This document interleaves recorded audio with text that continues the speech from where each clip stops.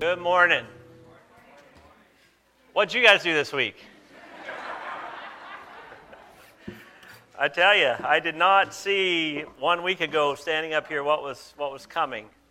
But let me just say this. I've tried to figure out, like as I've thought for the past day or two, and kind of gotten some clarity. I think this was the most exhausting, but also the most fun week ever. And I echo what Jake said. I was so blessed by seeing you guys live out in a million different ways at here, at the high school, in your homes, what we talk about every single Sunday. Loving God and loving neighbor, sacrificing and serving just as Jesus did for us, and being the hands and feet of Jesus. You did it, and it was amazing. Yeah, it was really fun. It was, and one of the things you may have picked up that in Jake's prayer, and I'm going to hit it again at the end of the sermon, that hit us is there is enough to take care of people. There's enough room, there's enough food, there's enough space, there's enough medical, there is enough. It's just the will that we have to actually share it. And this week, because of the crisis, everybody shared. Well, guess what? There's still need tomorrow, and there's enough. The question is, as Christ followers, will we continue to share? So anyway, we're back we're going to be in Genesis 12 today, which is hilarious. The whole week I thought, I can't believe this is the text we have for Sunday because it's perfect.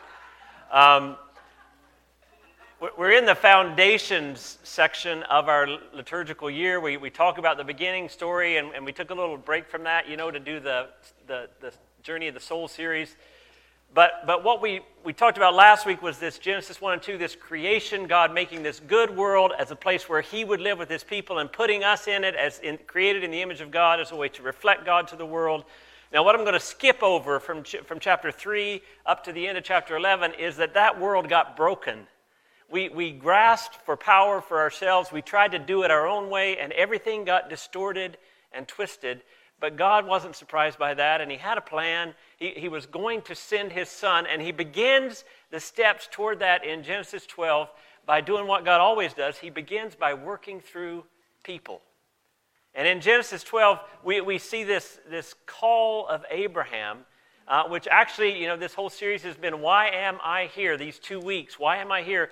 This call is really going to answer that question, I think, in a very, very tangible way. So I'm going to read Genesis 12, 1 to 9.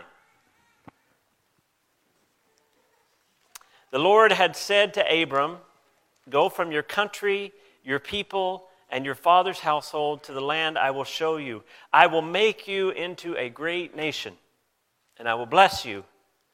I will make your name great, and you will be a blessing. I will bless those who bless you, and whoever curses you, I will curse, and all peoples on the earth will be blessed through you." And so Abram went, as the Lord had told him, and Lot went with him. And Abram was 75 years old when he set out from Haran. He took his wife Sarai, his nephew Lot, all the possessions they had accumulated, and the people they had acquired in Haran, and they set out for the land of Canaan, and they arrived there. Abram traveled through the land as far as the side of the great tree of Moreh at Shechem. At that time the Canaanites were in the land, and the Lord appeared to Abram and said, "To your offspring I will give this land." So he built an altar there to the Lord who had appeared to him.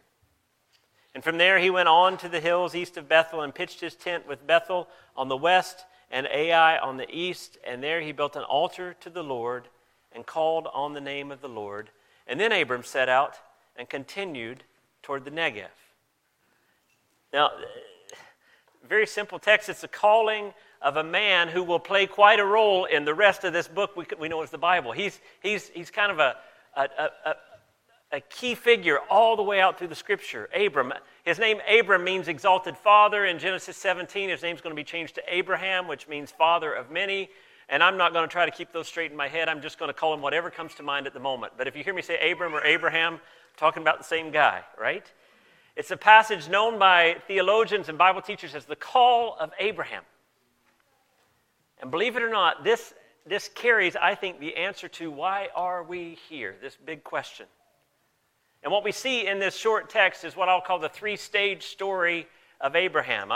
I want to quickly show you three little divisions of the text, and then we're going to kind of circle back and talk about these three stages that we see in these first 9 verses. They start in verse 1 with a call to follow. Verse 1, leave your country, leave your people, leave your father's house, Abram, and go to a land that I'll show you. So in other words, leave what you know and what you're comfortable with and go to a place that you don't know anything about. I'll show you when you get there.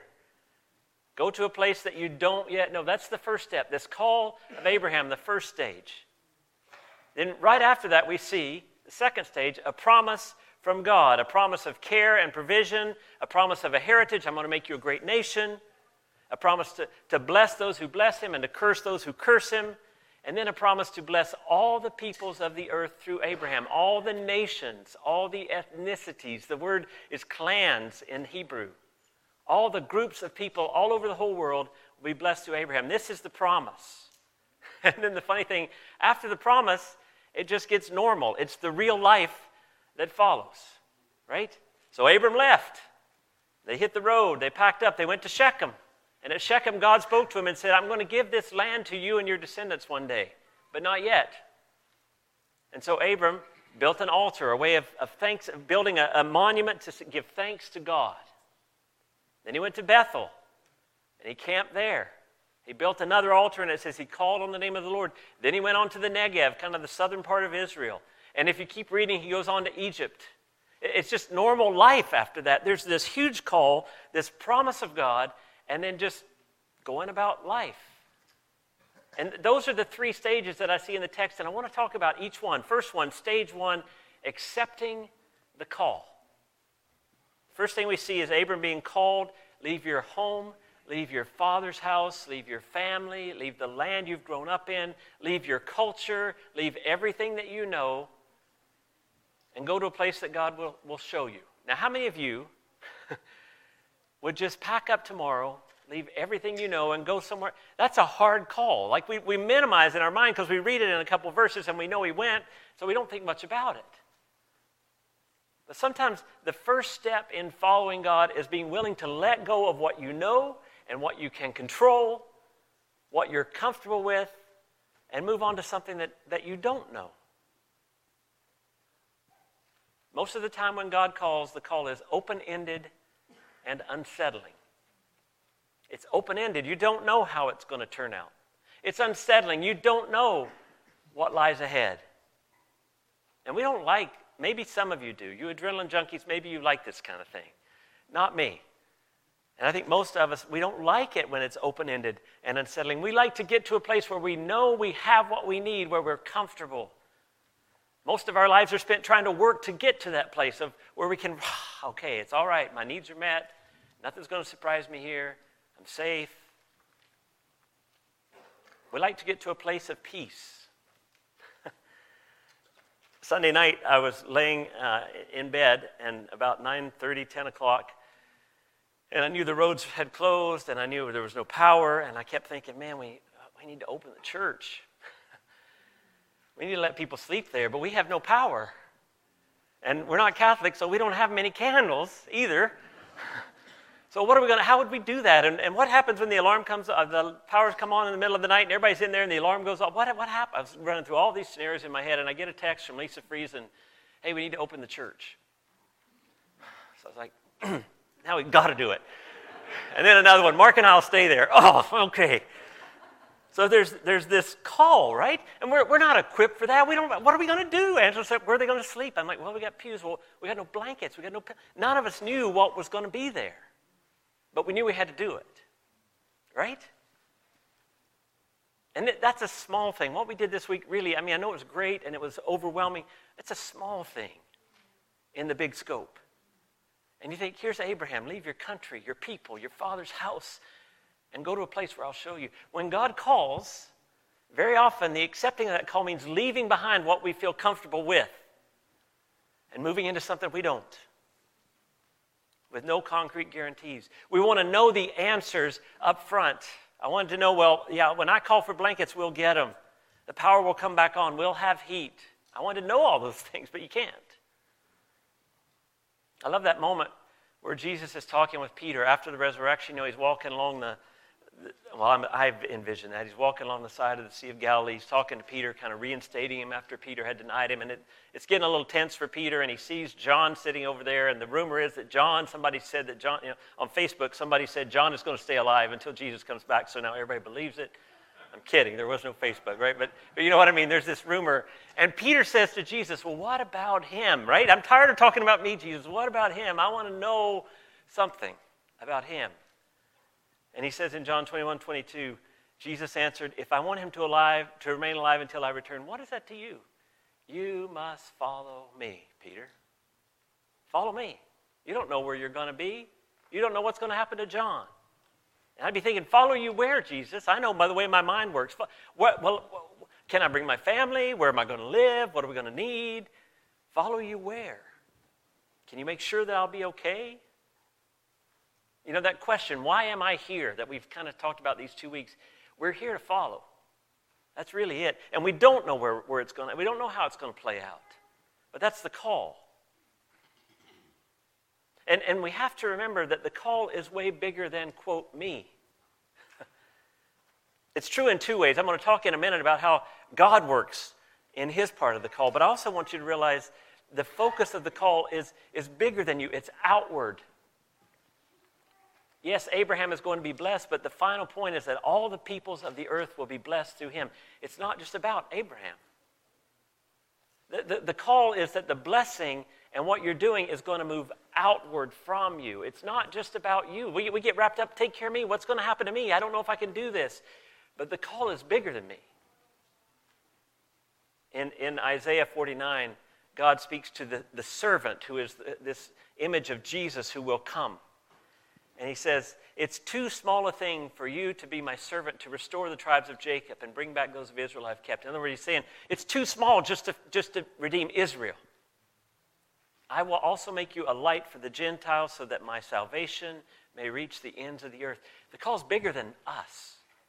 It's way out there. And in a moment of crisis this week, everybody got that. We saw it. We knew it. Now the temptation is to slide back into worrying about me again. But the call is outward. As I looked around our sanctuary and saw so many different ethnicities, so many different religious backgrounds, I thought, you know what? This blessing of all the nations, it's happening right here. It was so fun. I felt like the text I'm thinking about to preach on is playing out right inside these four walls. One of my favorite stories, Maddie, my daughter, comes to me and she says, Dad, there's a woman here that only speaks Punjabi and she's trying to tell me something and I have no idea. And I'm like, you're coming to me for an answer? I have no idea. And then as usually is the case when people talk long enough to me, they come up with their own answer because they realize I don't have anything. And Maddie's like, Google Translate. I'll get her to type it into Google Translate. So she goes and the lady types something into Google Translate and it says, the food is superficial. So is that a compliment? Is there something we figure that's probably not what she's saying. And once again, Maddie says, what do we do now? And I'm like, once again, I don't know. But Maddie comes up with her own answer and remembers a friend from high school. Her family runs the hotel just up on the highway here, Sikh family. And so she calls the hotel, gets them on the line, and puts the lady in touch with them. And they're Punjabi back and forth, just flying at it. And then Maddie gets on the phone and they say, oh, she wants to have a shower. Okay, Google Translate said the food is superficial, but she wants to have a shower. Right? I love that. I loved it. But then they said, get this. The Sikh family said, send her up here. We got lots. We'll take care of her. And all the nations of the world being blessed by this. I love that. What a picture. The call is bigger than us. It's bigger than our comfort. It's bigger than our agenda. Bigger than our abilities. Bigger than our own understanding. Right? That's the call. That's just like it was for Abraham. He had no idea what was coming. That's why the second stage is so important. Stage 2 is holding to the promise. The one thing that keeps us steady as we launch out into this unknown place, as we launch out into not knowing how it's going to work, is the promise. It's only in holding to that promise, even when we don't see it happening, that we find the courage to keep moving forward. Three things I want, verse 2 and 3 is the promise, right? You can see that in the text. But there's three things I want to highlight about it. First, we have to be clear on who does the action. Let me just read it again. verses 2 and 3. And you listen. Listen for who does the work in this promise. God says, I will make you into a great nation, and I will bless you. I will make your name great, and you will be a blessing. I will bless those who bless you, and whoever curses you, I will curse, and all peoples on the earth will be blessed through you. Abraham doesn't have to do anything except go. The promise is all about what God does. It's all about his action. Lots of times in retreats, I'll have people write this down, Ephesians 1, 3 to 14. I'm not going to go through it. Read Ephesians 1, 3 to 14, and then make a note of everything God does and everything you do. You know, it's God that does the work. He's the one who does it all. Now, that doesn't mean we passively sit by and do nothing. Abraham had to go. And, you know, God's saying, I'll make this happen if you just go. I will bless you. I'll make you a great nation. I'll bless those who bless you and curse those who curse you. And you'll be the whole world will be blessed through you. Just go to the land where I'm going to send you. And, you know, this week we were far from passive. If you were here helping, we were not passive. We worked hard, all of us, for hours and hours. But everybody had a sense that what was actually happening was so much more than our effort. It was unbelievable. I remember the night the road was open, we had let a bunch of people go. We were down to about 15 at the church, and the family that had been staying at our house had offered to make dinner, and so we thought, I need to go home and let them do this. And I was starving, and they had a great meal of salmon ready for us. So I went home, but when we were sitting there talking, I was kind of telling the story about the week, and Reed, who's been at Camp Squia all week, struggling with the same stuff, right? Squia and Kakwa, I love this. Everybody opened up. But Reed said to me, how did you feed that many people? And I said, I literally have no idea. I don't know. There were these people in the kitchen, you know, that just kind of did their stuff, and food showed up, and somehow they got it out. I have no idea how it happened. All week long, I felt like we were being carried. We were working, but when we needed something that showed up, when we needed volunteers, they were there. Because God was actually doing all the work. Now, here's the weird thing. Yesterday afternoon, I'm finishing my sermon a little bit late for some reason. I don't know, I got distracted this week. I'm typing this part of my sermon, and my ping email pops up. And it's an email from Susan DeLong. Many of you know Susan and Alan were here in our church for many years. They moved to Cranbrook. We're trying to lure them back, but I just don't think it's going to happen. But this is my email from Susan, just a little bit of it. She said, last Sunday, before any of this happened, you started to come to mind. And I thought of all your family at the compound, and finally I decided to write you an early Christmas card. Doesn't that sound like Susan? I didn't read any news on Sunday, but on Monday morning I read a message that you sent out asking for more blankets and pillows. Uh-oh, I said to Alan, something's wrong, and hope. I proceeded to read the news reports, which grew more dire as the day progressed. Now I know why you came to mind on Sunday. God was inviting me to pray, along with countless others who are still praying as the situation continues to play out. See, that's the thing. God at work before, God at work during, and God will continue to work after, but it's Him that's doing it. And we have to rest in that. That's what gives us the courage to launch out when we don't know where we're going, because it's not our responsibility to make it work. And what I've noticed in the text, again, this week, for the first time I've seen this, is that God does both the blessing and the defending. Now, I've changed the word from cursing to defending, but that's what I mean by that is what we saw this week. He does all the good through us. But He's also the one who responds when we're maligned or criticized. On Facebook, there were a couple posts I heard. I didn't have time to look at Facebook, which was actually really good. Oh, the church is closing down. The church is kicking people out. And the guys from the town kept calling, are you shutting down? Because I said, no, we're here for the duration. But the good thing was, you don't have to worry about what people say. Abraham could rest in the fact that God would bless him and bless through him, but he could also rest in the fact that God would deal with the ones who mistreated him. He didn't have to solve that problem. He didn't have to respond. You know, I find we're often happy to let God do the good things through us. But when people attack us, when people challenge us, when they say things about us that aren't true, when they hurt our feelings, we just feel compelled to settle the score. Got to make this right. Can't believe they said that. We don't want people to take advantage. We feel the sting, which is real, and we want to strike back. But the reality is that God will not only do the good, it says he will speak on our behalf. He will bring justice on our behalf. And we can that's what frees us. Romans 12:19. Do not take revenge, my dear friends, but leave room for God's wrath, for it is written, it is mine to avenge, I will repay, says the Lord.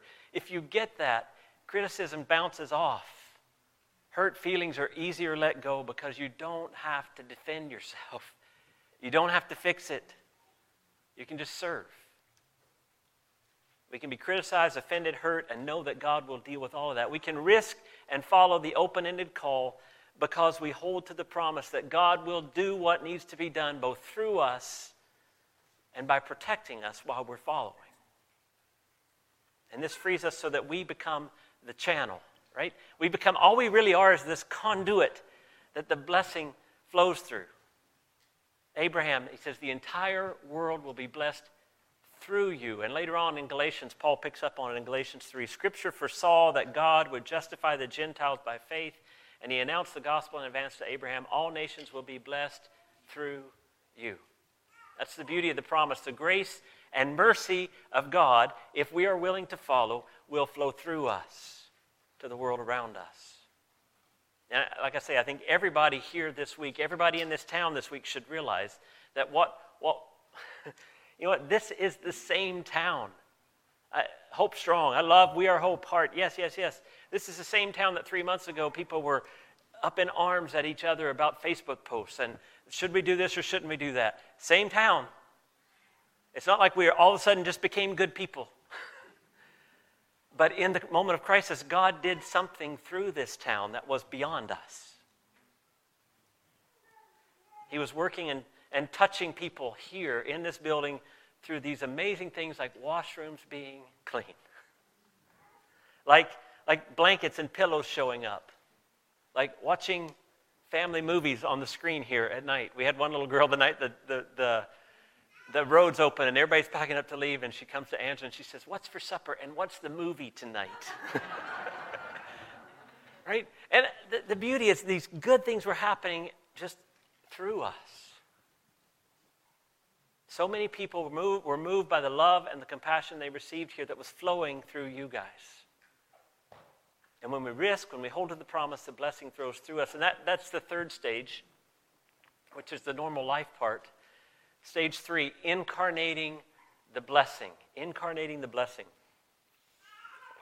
I've chosen that word very specifically, that phrase, because the heart of the calling is to embody, to put into flesh, to incarnate, like Jesus did, the blessing of God to the world.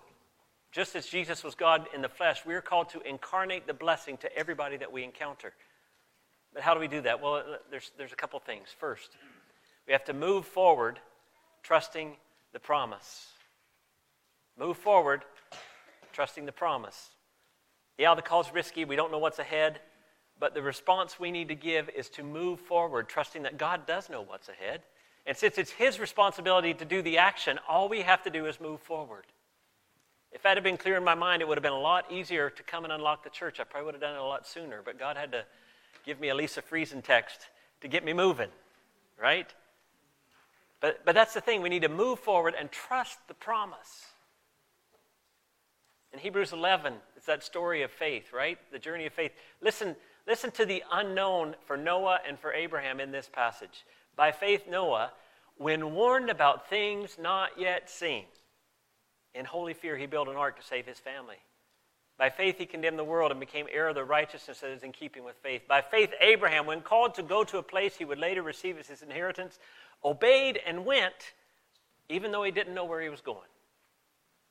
By faith, he made his home in the promised land like a stranger in a foreign country. He lived in tents, as did Isaac and Jacob, who were heirs with him of the same promise. And here's the incarnating the blessing. Here's the hope, the trusting the promise. For he was looking forward to a city with foundations whose architect and builder is God. He knew something was coming. He held to that promise, and he moved forward. And like I say, we had no idea where we were going to get blankets, how are we going to feed people. And at that time, I drove to the church at 10:30, and it looked like cheap movie night at the theater. Every parking space in the entire town was filled. at 10:30 at night, and I'm thinking, oh my goodness, what if they all come? Because Lisa said, let's put it on Facebook. I'm like, hang on a second here. What are we going to do with them when they come? But we did. And some came, and it was just enough. God knew exactly what needed to happen, right? And you may not know what happened if you surrender to God's call to be a blessing. If you forgive this person who has hurt you or wronged you. If you sacrificially give to someone in need. If you take a risk to tell someone about the love of Jesus. If you make a change in the direction of your life. You may not know everything that's going to happen. But the call is to move forward, trust the promise. Move forward, trust the promise. In our text, Abraham just moves. He goes to Shechem, he goes to Bethel, he builds an altar, then he heads to the Negev. I love this section of just real life because the majority of the time that we are alive is real life. Like this was exhilarating. This was a week when we could all jump into action and serve in a very tangible way. But the majority of our life is real life. Moving from this place to that place. Camping here, doing this, doing that. And the call is to be this channel of blessing in real life. And I love the last 5 verses of the text because they talk about the back and forth of following. There are 2 altars that are built here as Abram goes on his way. One's at Shechem, where God spoke to him, and one is near Bethel, where Abraham, it says, called on the name of the Lord. I love this because as we follow the call, sometimes God speaks very clearly to us, and other times we cry out to him. And we may not hear for a while. But there's this give and take that we see in Abram's real life. Sometimes God speaks, sometimes he doesn't, and Abraham calls out.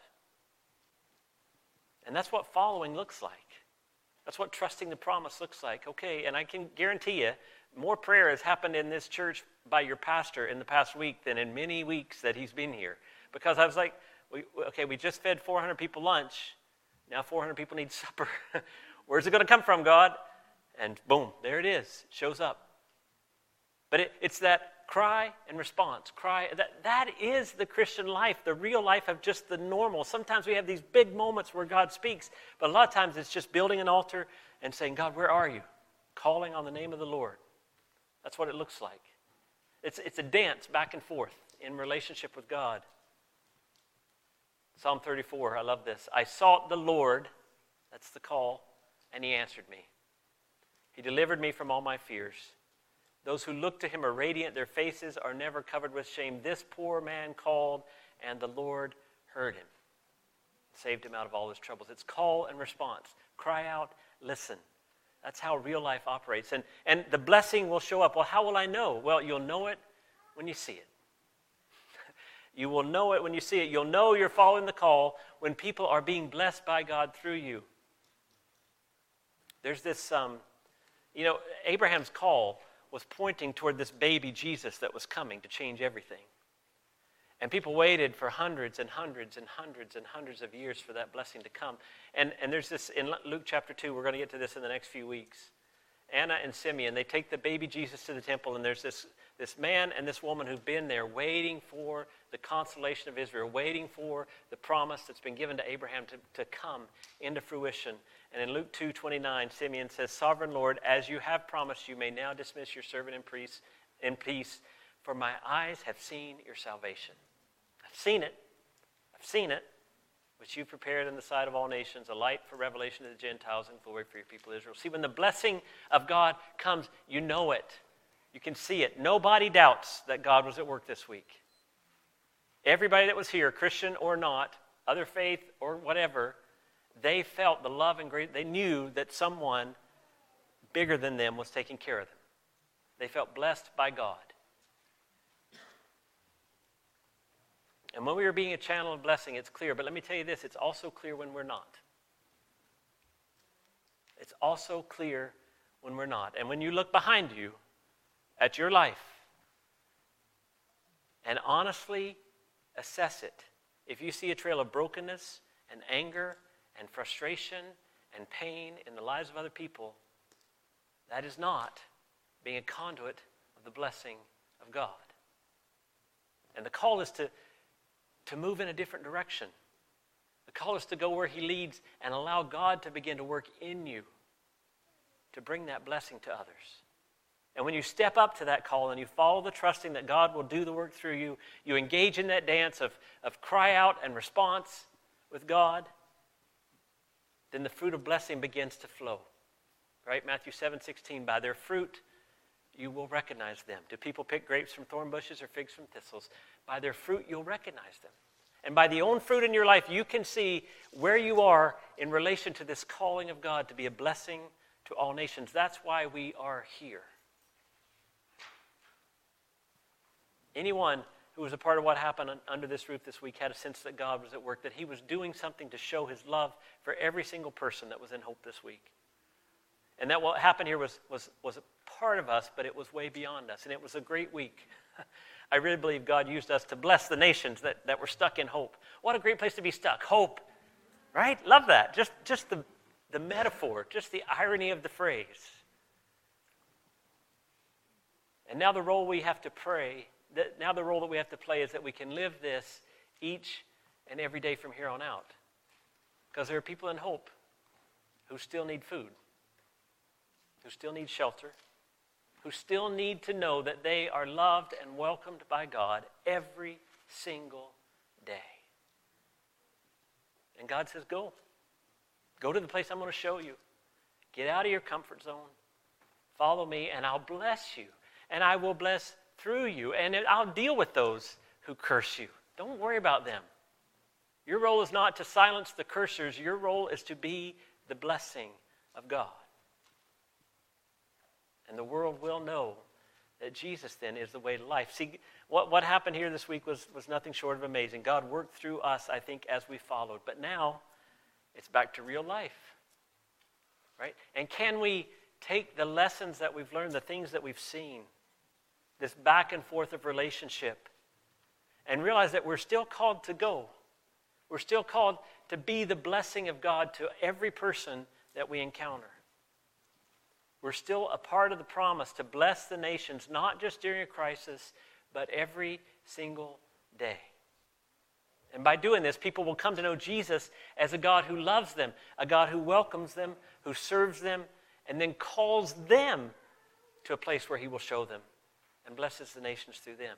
You know, our vision here at this church is we want to see lives renewed, our community transformed by the power of the gospel. That's what we want to do. That's Genesis 12:2 and 3. Lives renewed, our community transformed by the power of the gospel. And we got a taste of that this week, but the call doesn't stop when life gets back to normal, when you're headed to Shechem and to Ai and to Bethel. Build your altars. Listen for God. Call out to the name of God. The call is still there in small and subtle ways tomorrow and the next day and the next day. Through you, child of God, son or daughter of Abraham, the whole world will be blessed. That's the promise. So let's get at it. Starting today, let's pray. God, thank you for all the miraculous things you provided this week. Thank you for linking arms with the community, for a sense of partnership across faith lines, across social lines, across cultural lines. We just saw you break all the barriers so that people could serve others this week. And I know, God, you've planted seeds. You've opened hearts to who you are through what's happened. I just pray that we can continue to live like this in small ways, just as we did in a big way this past week. Help us to rest in the fact that you will bless us, that you will establish us, that you will bless those who bless us, you'll curse those who curse us. We don't have to protect ourselves. And ultimately, God, that as we follow you, all the nations of the world will be blessed through us. That is our prayer. Give us the courage to follow, to move forward and hold to your promise in Jesus' name. Amen. Here's Hebrews 6, 10, 11, and 12. Just listen to this. God is not unjust.